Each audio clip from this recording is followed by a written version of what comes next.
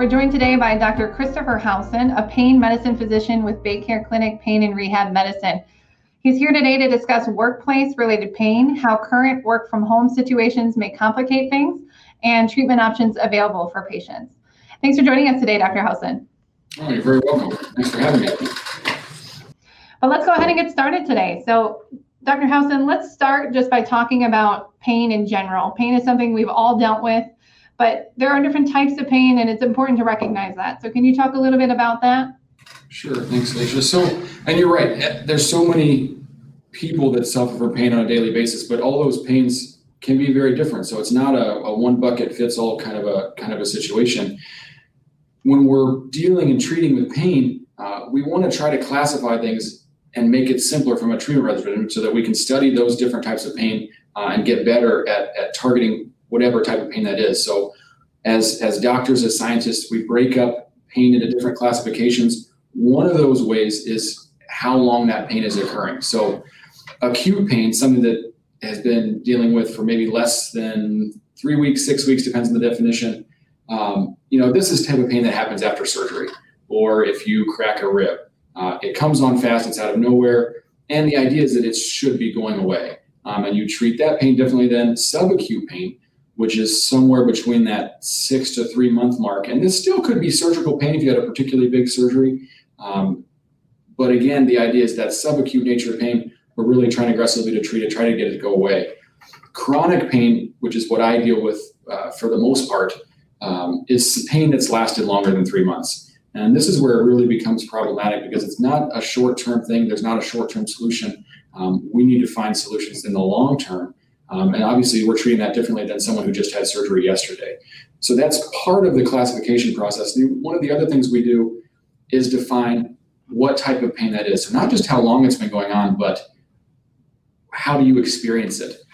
So one of the, we use a medical term, nociceptive. That means that kind of achy, throbby, stabby pain. So that's that arthritis pain, that low back pain.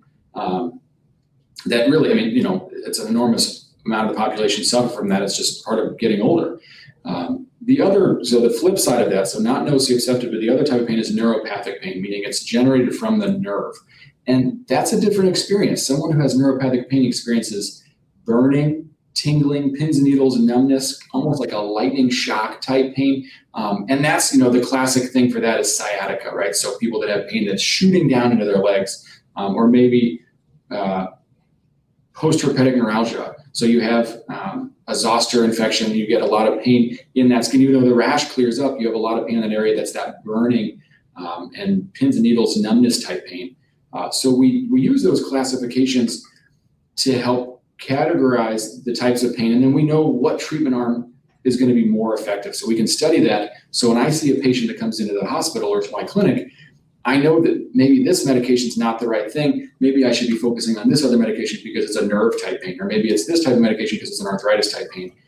So it helps give the doctors, the scientists that are treating patients, a better chance of being more effective in covering whatever type of pain, whether that's the acute, subacute, or chronic type pain.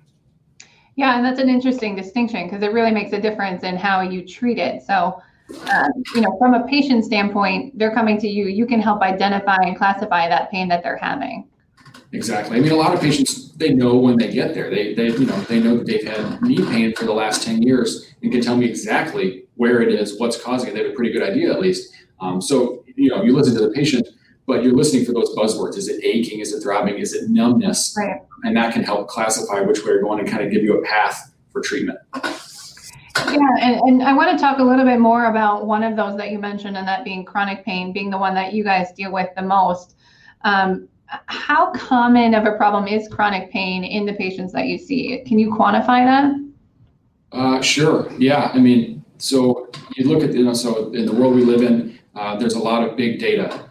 So you can look at healthcare systems, maybe like in England or Canada, who can track massive amounts of populations. In the US, hospital systems you can target electronic data and track this. So depending on the study you read, you're looking at somewhere between 20 and 40% of the population is going to suffer from chronic pain at some point in their life. That's an enormous number when you talk about how many millions of people are living here.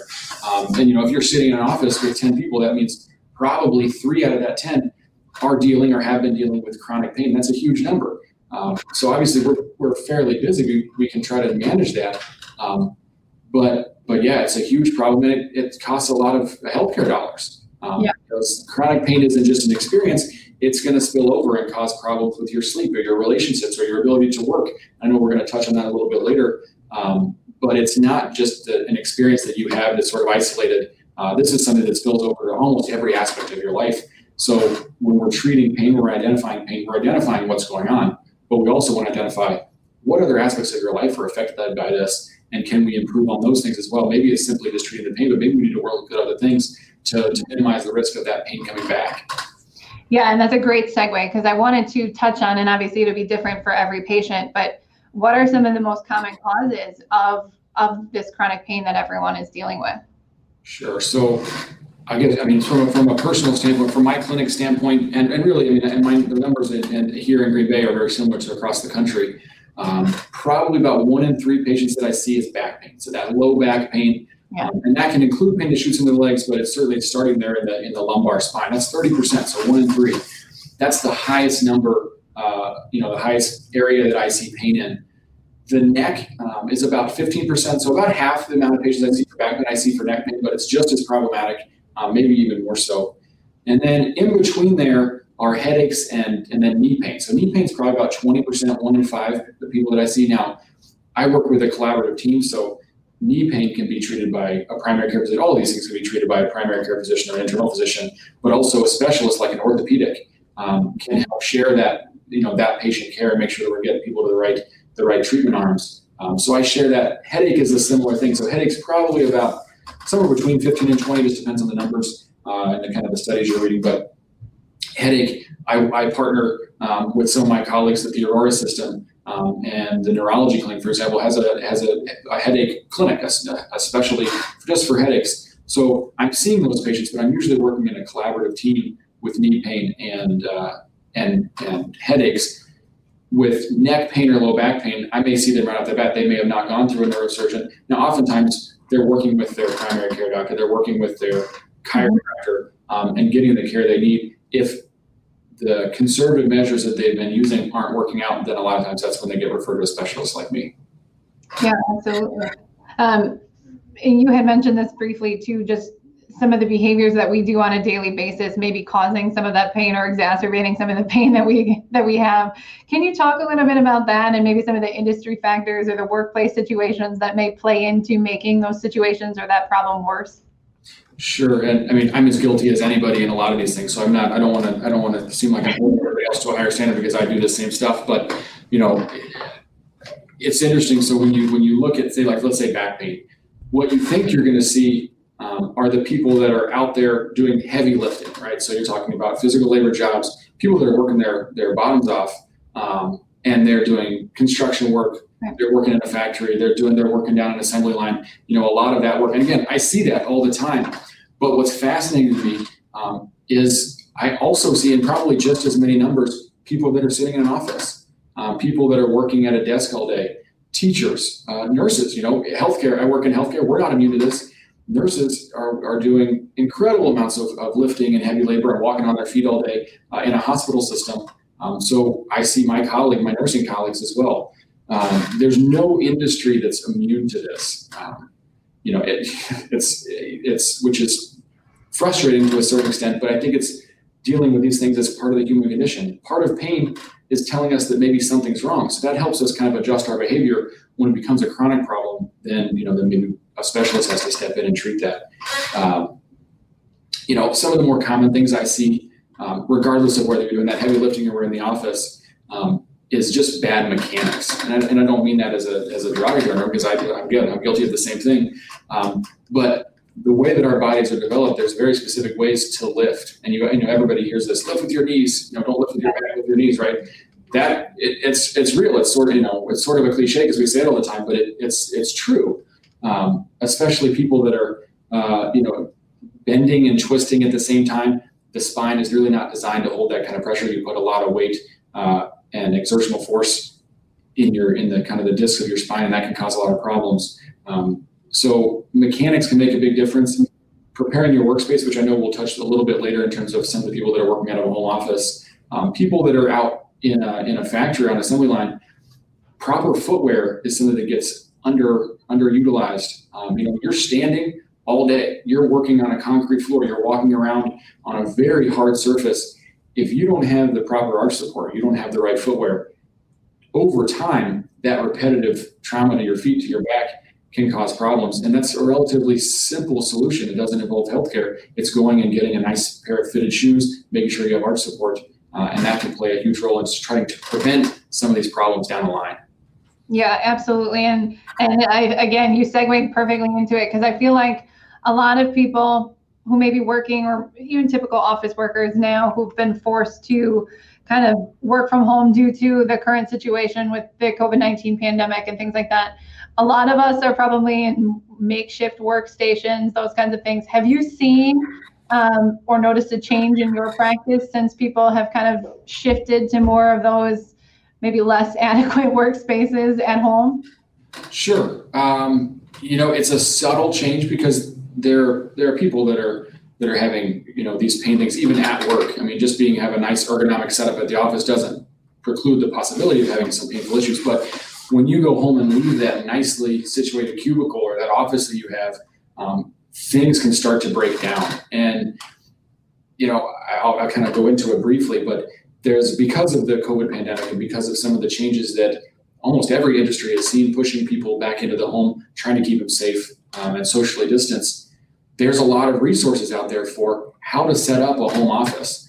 Now, again, most people don't have just oodles of money to sit around and just kind of buy all these fancy things that you may have at your office. So there's a lot of the things are very simple, right? So I'll briefly go through them if you don't mind, Alicia. No, that's perfect. I like to think of it as from top to bottom. So let's start with up here, the head and the neck, right? So let's presume that with a home office, if you're working from home, you're probably working on a computer.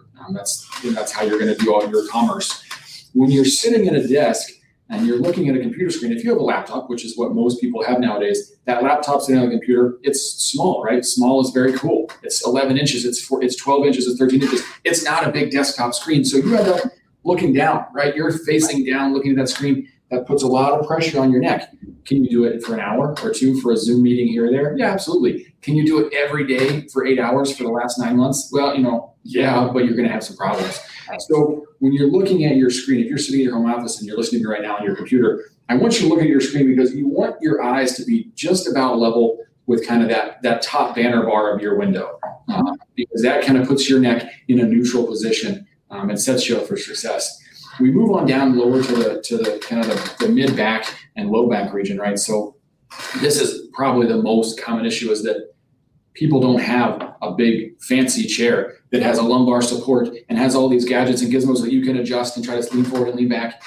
You need to have some lumbar support. And again, you can buy a chair. You can go anywhere. Any regular store is going to have an office chair. You can get them online. You don't have to leave them at your home. And it's going to have a lot of adjustments where you can move that seat up and down. You want to make sure that we'll get to that, how your legs are sitting.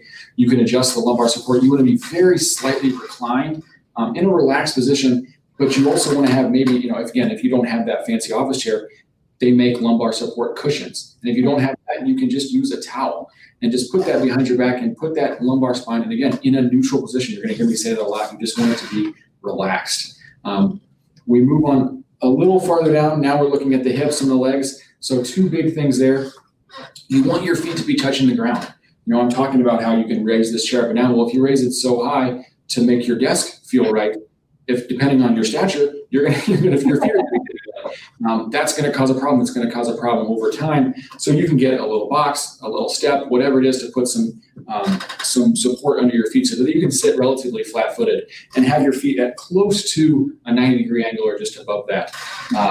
You want to make sure that the way you're sitting in your chair, that your chair is designed, the calves of your legs aren't stuffed against the seat, because that can cause some venous insufficiency problems, right? The blood can't flow all the way back, and you get a lot of swelling in your legs.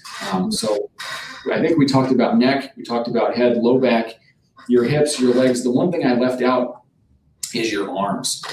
So when you're sitting at your desk, and you can almost see me here. So when you're sitting at a desk, you want your elbows to be at a 90-degree angle. This is a great example of what it shouldn't be, right? Because my arms are curled up like this. And then for me to type, I got to be up here like this. It's no good, right? It's bad for your wrists. It's bad for your arms. So you're going to want to raise that seat up, whatever you have at home, whether you need to or raise the desk down if you got a fancy desk that moves up and down.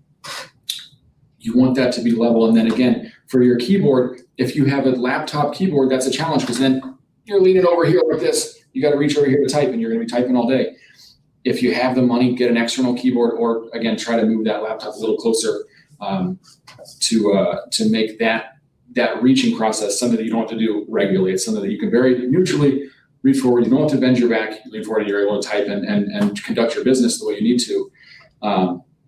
Those, again, I like it. It's easy for me to think about it from head to toe. You can think about it however you want. But those are some of those things that I've seen in this. If you get online, there's a bunch of resources available for how to set up that home office if you haven't already. And, with where we are with this COVID-19 thing, hopefully, if you have the option, you're still at home because, we're still right in the midst of it. You just given us some very good tips to kind of alleviate that pain. And I do want to talk about it, and you touched on it briefly earlier, about how much chronic pain or issues with chronic pain can really affect a person's quality of life. And I think maybe sometimes that part of it is forgotten in some instances. So can you talk about how this impacts other areas of life, including sleep or even relationships or work performance? Sure. Yeah. So, unfortunately, what we're dealing with here is kind of a domino effect because we're living in a world that's very stressful, right? That's kind of the way that we're set up now. But then you add COVID on top of it, and you're at home all the time, and everything's stressful. And that, again, can cause decreased sleep and decreased follows. Now, pile onto that chronic pain. Pile onto that neck pain that just doesn't go away, that you're constantly aching at and trying to massage your neck out, and you're asking your partner or your friend to help give you a massage, just something to help take that away. Well, then, yeah, your pain is going to interfere with your sleep. It's going to make you short because you didn't get a lot of sleep. So now you don't have the patience you normally have with your friends, your partner, your children, your parents, whoever it is.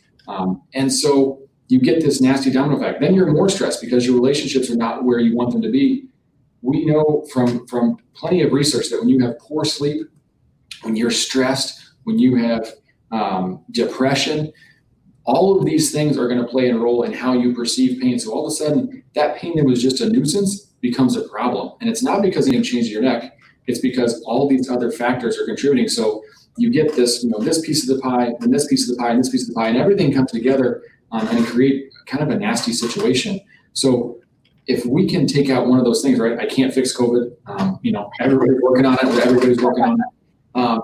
But we can treat chronic pain, and we can treat the kind of pain that you're having that's contributing to the poor sleep and contributing to the changes in your relationships and contributing to your motivation to get out there and work or play with your kids or help out with something in your neighborhood, whatever it is.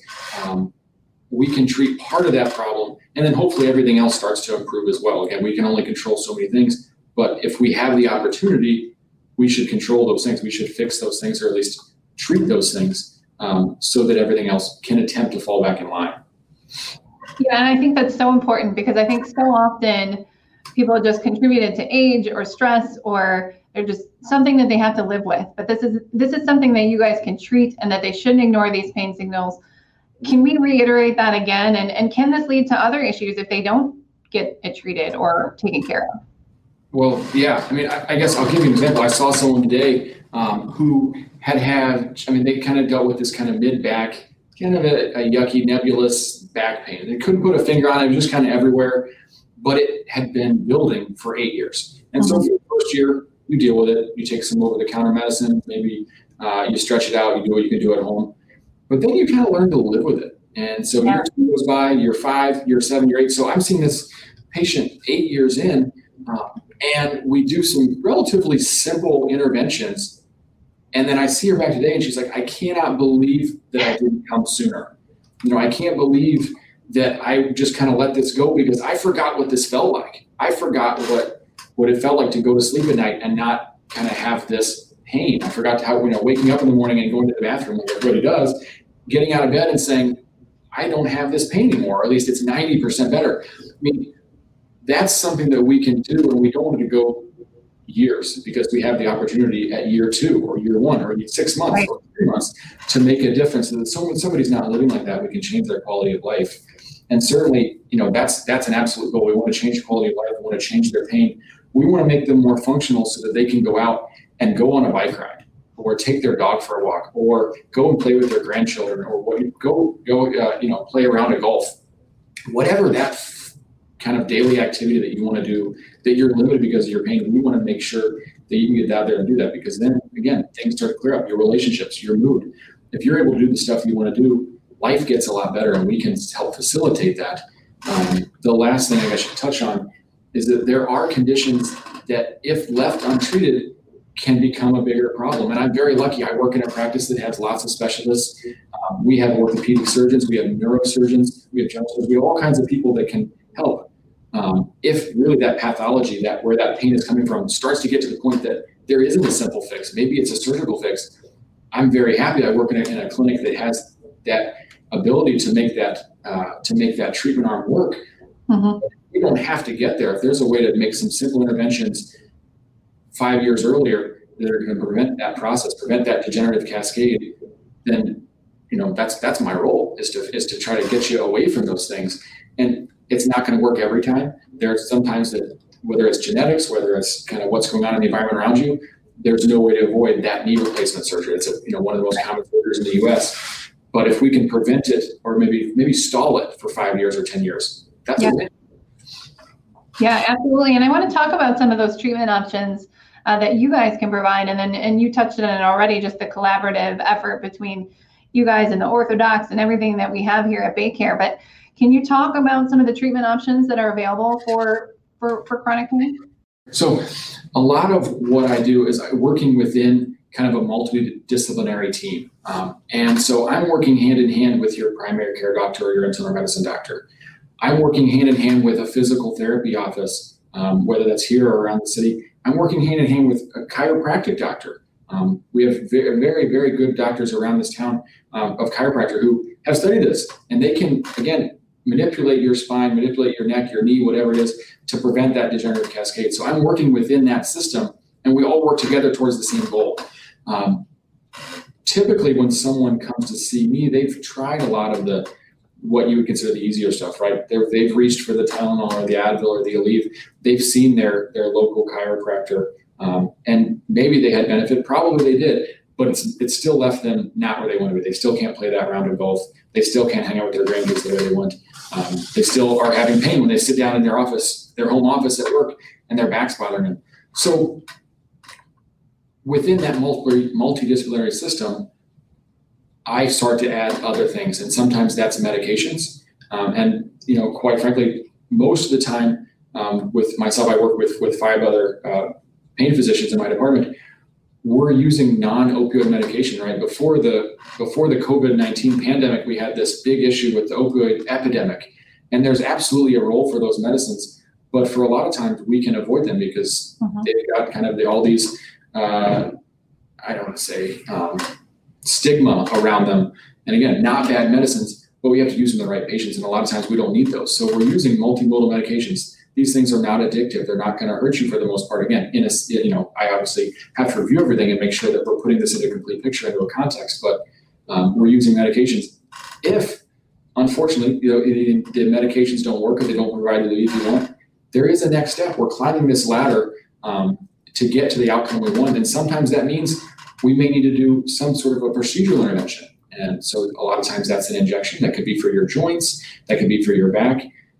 We use steroids quite often. We also have started using radio waves, which is a non-steroid based procedure to help give longer term outcomes. So you're looking at people that are getting 6, 12, 18 months of pain relief after a radio wave procedure, and they don't have to see me. I mean, they're happy, right? Nobody wants to come see a pain doctor. I get that.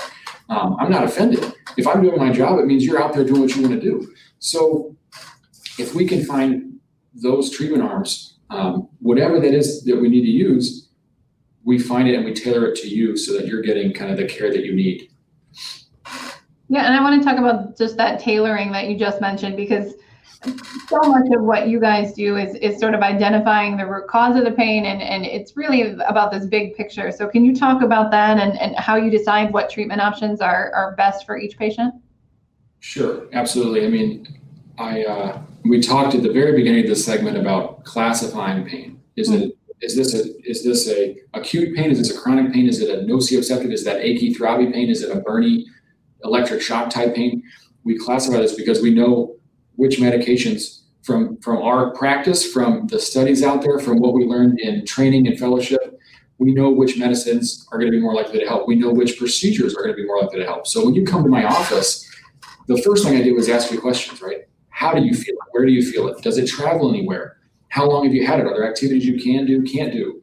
What makes it better? We're asking all these things. We're going to really dial in on what's happening. And then, we're going to have you come up to an exam chair, and I'm going to kind of put you through your paces, right? We're going to be pushing on your back and your hips. We're going to be moving your joints around, trying to provoke and figure out what's going on. All of that's put into a context so that I can figure out and properly diagnose what's going on, because that's the most important thing. Like, what is it? Then we can treat it. But even once I know what it is, the treatment arm is going to vary, because there may be medications that are not the right option for you. Let's say, I work down the hall from a really incredible group of cardiologists. Let's say I'm seeing a patient that has a heart disease. There may be medications that are probably going to help their pain, but it may hurt their heart, and I don't want to cause that, right? So because then the cardiologist is mad at me, that's no fun. So we really want to put our treatment arm in the context of the patient and really dial into this kind of patient-centered care. There's not a one-size-fit-all. There's not a magic bullet. It's a discussion. It's an exam. It's kind of finding out what's the right thing. And sometimes there are multiple right things, and we have that discussion. Like, look, I think these three options are all reasonable. I think they're all going to help. What's right for you? And there may be patients, right? COVID-19 situation. They may not want to be going in and out of a hospital to do this, that, and the other. They may want to be doing something at home, or a medication they can take in the privacy of their own home. Then we have that discussion, because certainly, whatever it is may not be the right option for them, or it is.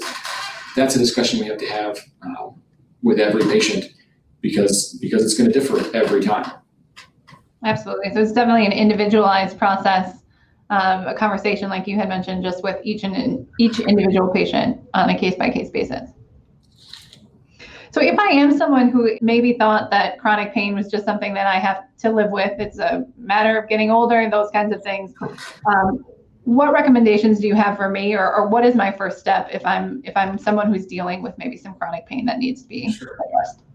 I guess the first step is don't feel like you have to live with it. Don't feel like that this is the only option you have, that you're getting older. And everybody, older is that varies drastically, right? I mean, it depends on the day. I could feel pretty old, but then, so that definition varies, but even still, don't settle. We don't give out any medals for being super tough. I think it's great if you can tough through it. That's kind of the way I was raised, right? But it gets to a point that you can only go so far with that. So typically, reach out to your family practice doctor, reach out to your chiropractor. These are people that you probably already have a relationship with. They understand you, they know you, they know some of your medical issues. They can give you that patient-centered care. That's the perfect place to start. That's where I expect you to start.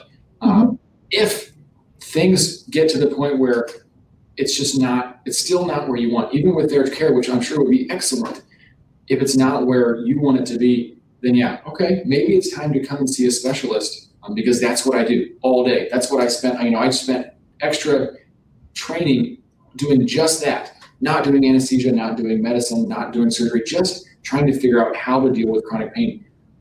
That's what I'm here for. It's what I love doing. So if it gets to the point that first step, you're just not where you want to be, by all means, come and see a specialist. Absolutely. And just for reference point, does someone need a referral to come and see you, or can they request an appointment directly? Yeah, that's a tricky question. So the answer most of the time is no, you don't necessarily have to have a referral, but we don't live in a perfect world. Right. And insurance companies oftentimes like to see that. So it kind of, if you're working with your primary care already, or you're working with your chiropractic doctor, or you're working with your internal medicine doctor, you can ask for a referral, and that's a very quick and easy process. And a lot of times that kind of makes the process easier, not from my standpoint, because I'm happy to see you regardless, but from an insurance standpoint, Because let's be honest, when the insurance companies are happy, everybody's sort of happy. Nobody's happy when insurance companies are mad. Of course. So I do want to circle back to, and you gave us some of those great tips for working from home. Could you do just a quick recap of some of those things that maybe people should be paying attention to as far as their work situations, if they are experiencing maybe additional pain or worse pain because of the things that they're doing now from a work from home basis? Listen to your body.